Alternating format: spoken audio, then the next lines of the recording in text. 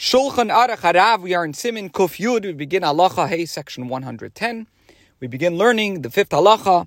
We are discussing the laws of Tefillas Haderech, the traveler's prayer. Halacha Hey. Ein tzarich leimar Tefillas Haderech elo pamachas b'chol yom shehu hoylech.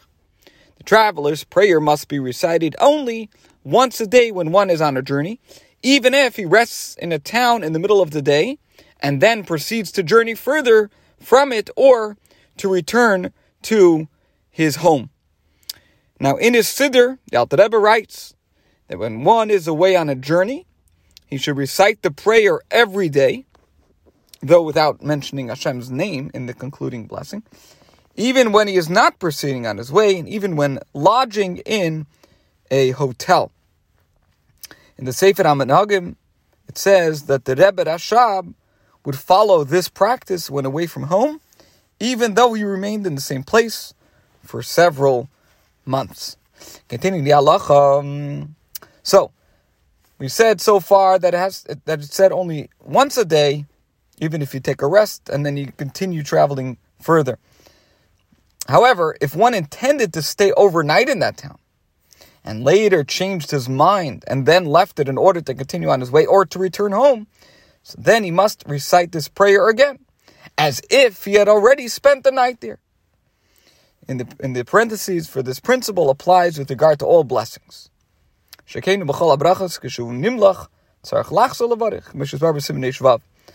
this is the rule, that when one had decided to stop eating, for example, and then changed his mind and decided to resume, he must recite another blessing, as explained in section 206, Halacha Tes. Halacha Vav 6.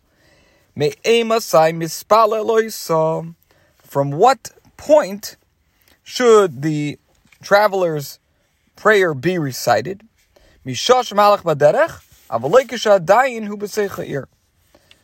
From the time that one is proceeding on his way, but not while he is still in his hometown. Why? Because it is not appropriate to recite Tefillas Haderech, the traveler's prayer, until one has set out on his way. Now, the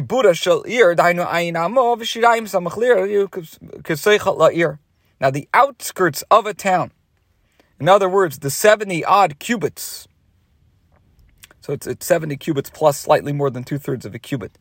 So the 70-odd cubits that are nearest to it are considered as being within the town.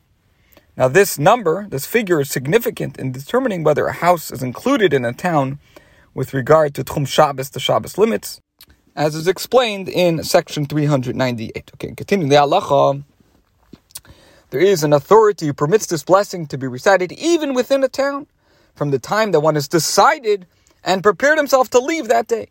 Why? Because he is also considered as one who set out on his journey, since it can definitely be assumed that he will set out. And b'diavad, after the fact, one may rely on his ruling.